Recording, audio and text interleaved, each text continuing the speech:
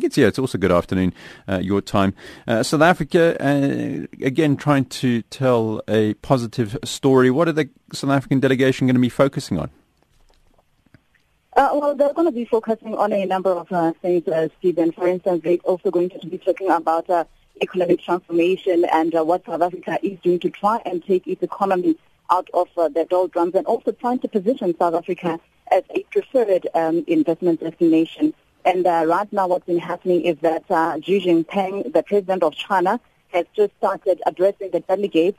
And, of course, he talked about globalization and basically saying that economic globalization is not responsible for some of the challenges that we have seen in the world, for instance, poverty, inequality, and basically saying that what is responsible for that is really a global as well as a regional turbulence.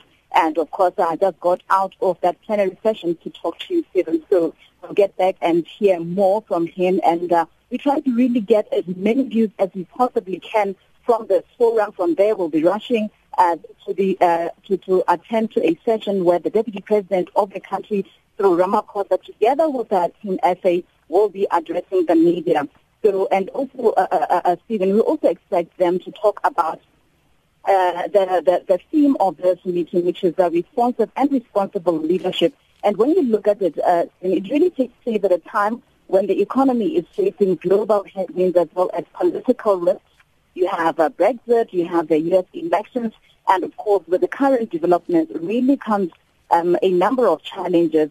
And of course, as this happens, you know that there are trade deals that have collapsed and have propelled multinational corporations to see how they can really mitigate the effects of political risks. So those are some of the things that we expect the leaders here to talk about. It's hugely significant that China is choosing to be at the event, and the President Xi Jinping, as you said, speaking there. You mentioned Brexit. The Donald Trump presidency is potentially something which could really upset some of the balances, trade deals, this kind of thing. Is it's something which people are speaking about behind the scenes, or something which is actually going to be dealt with formally?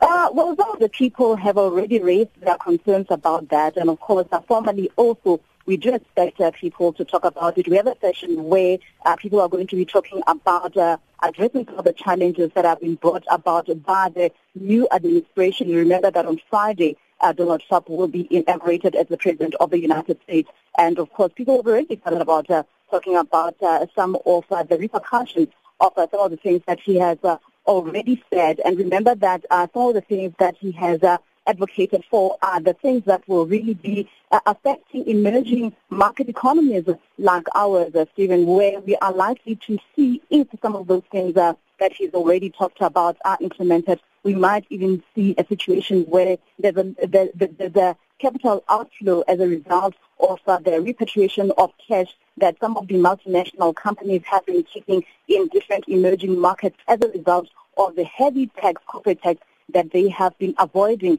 in the United States.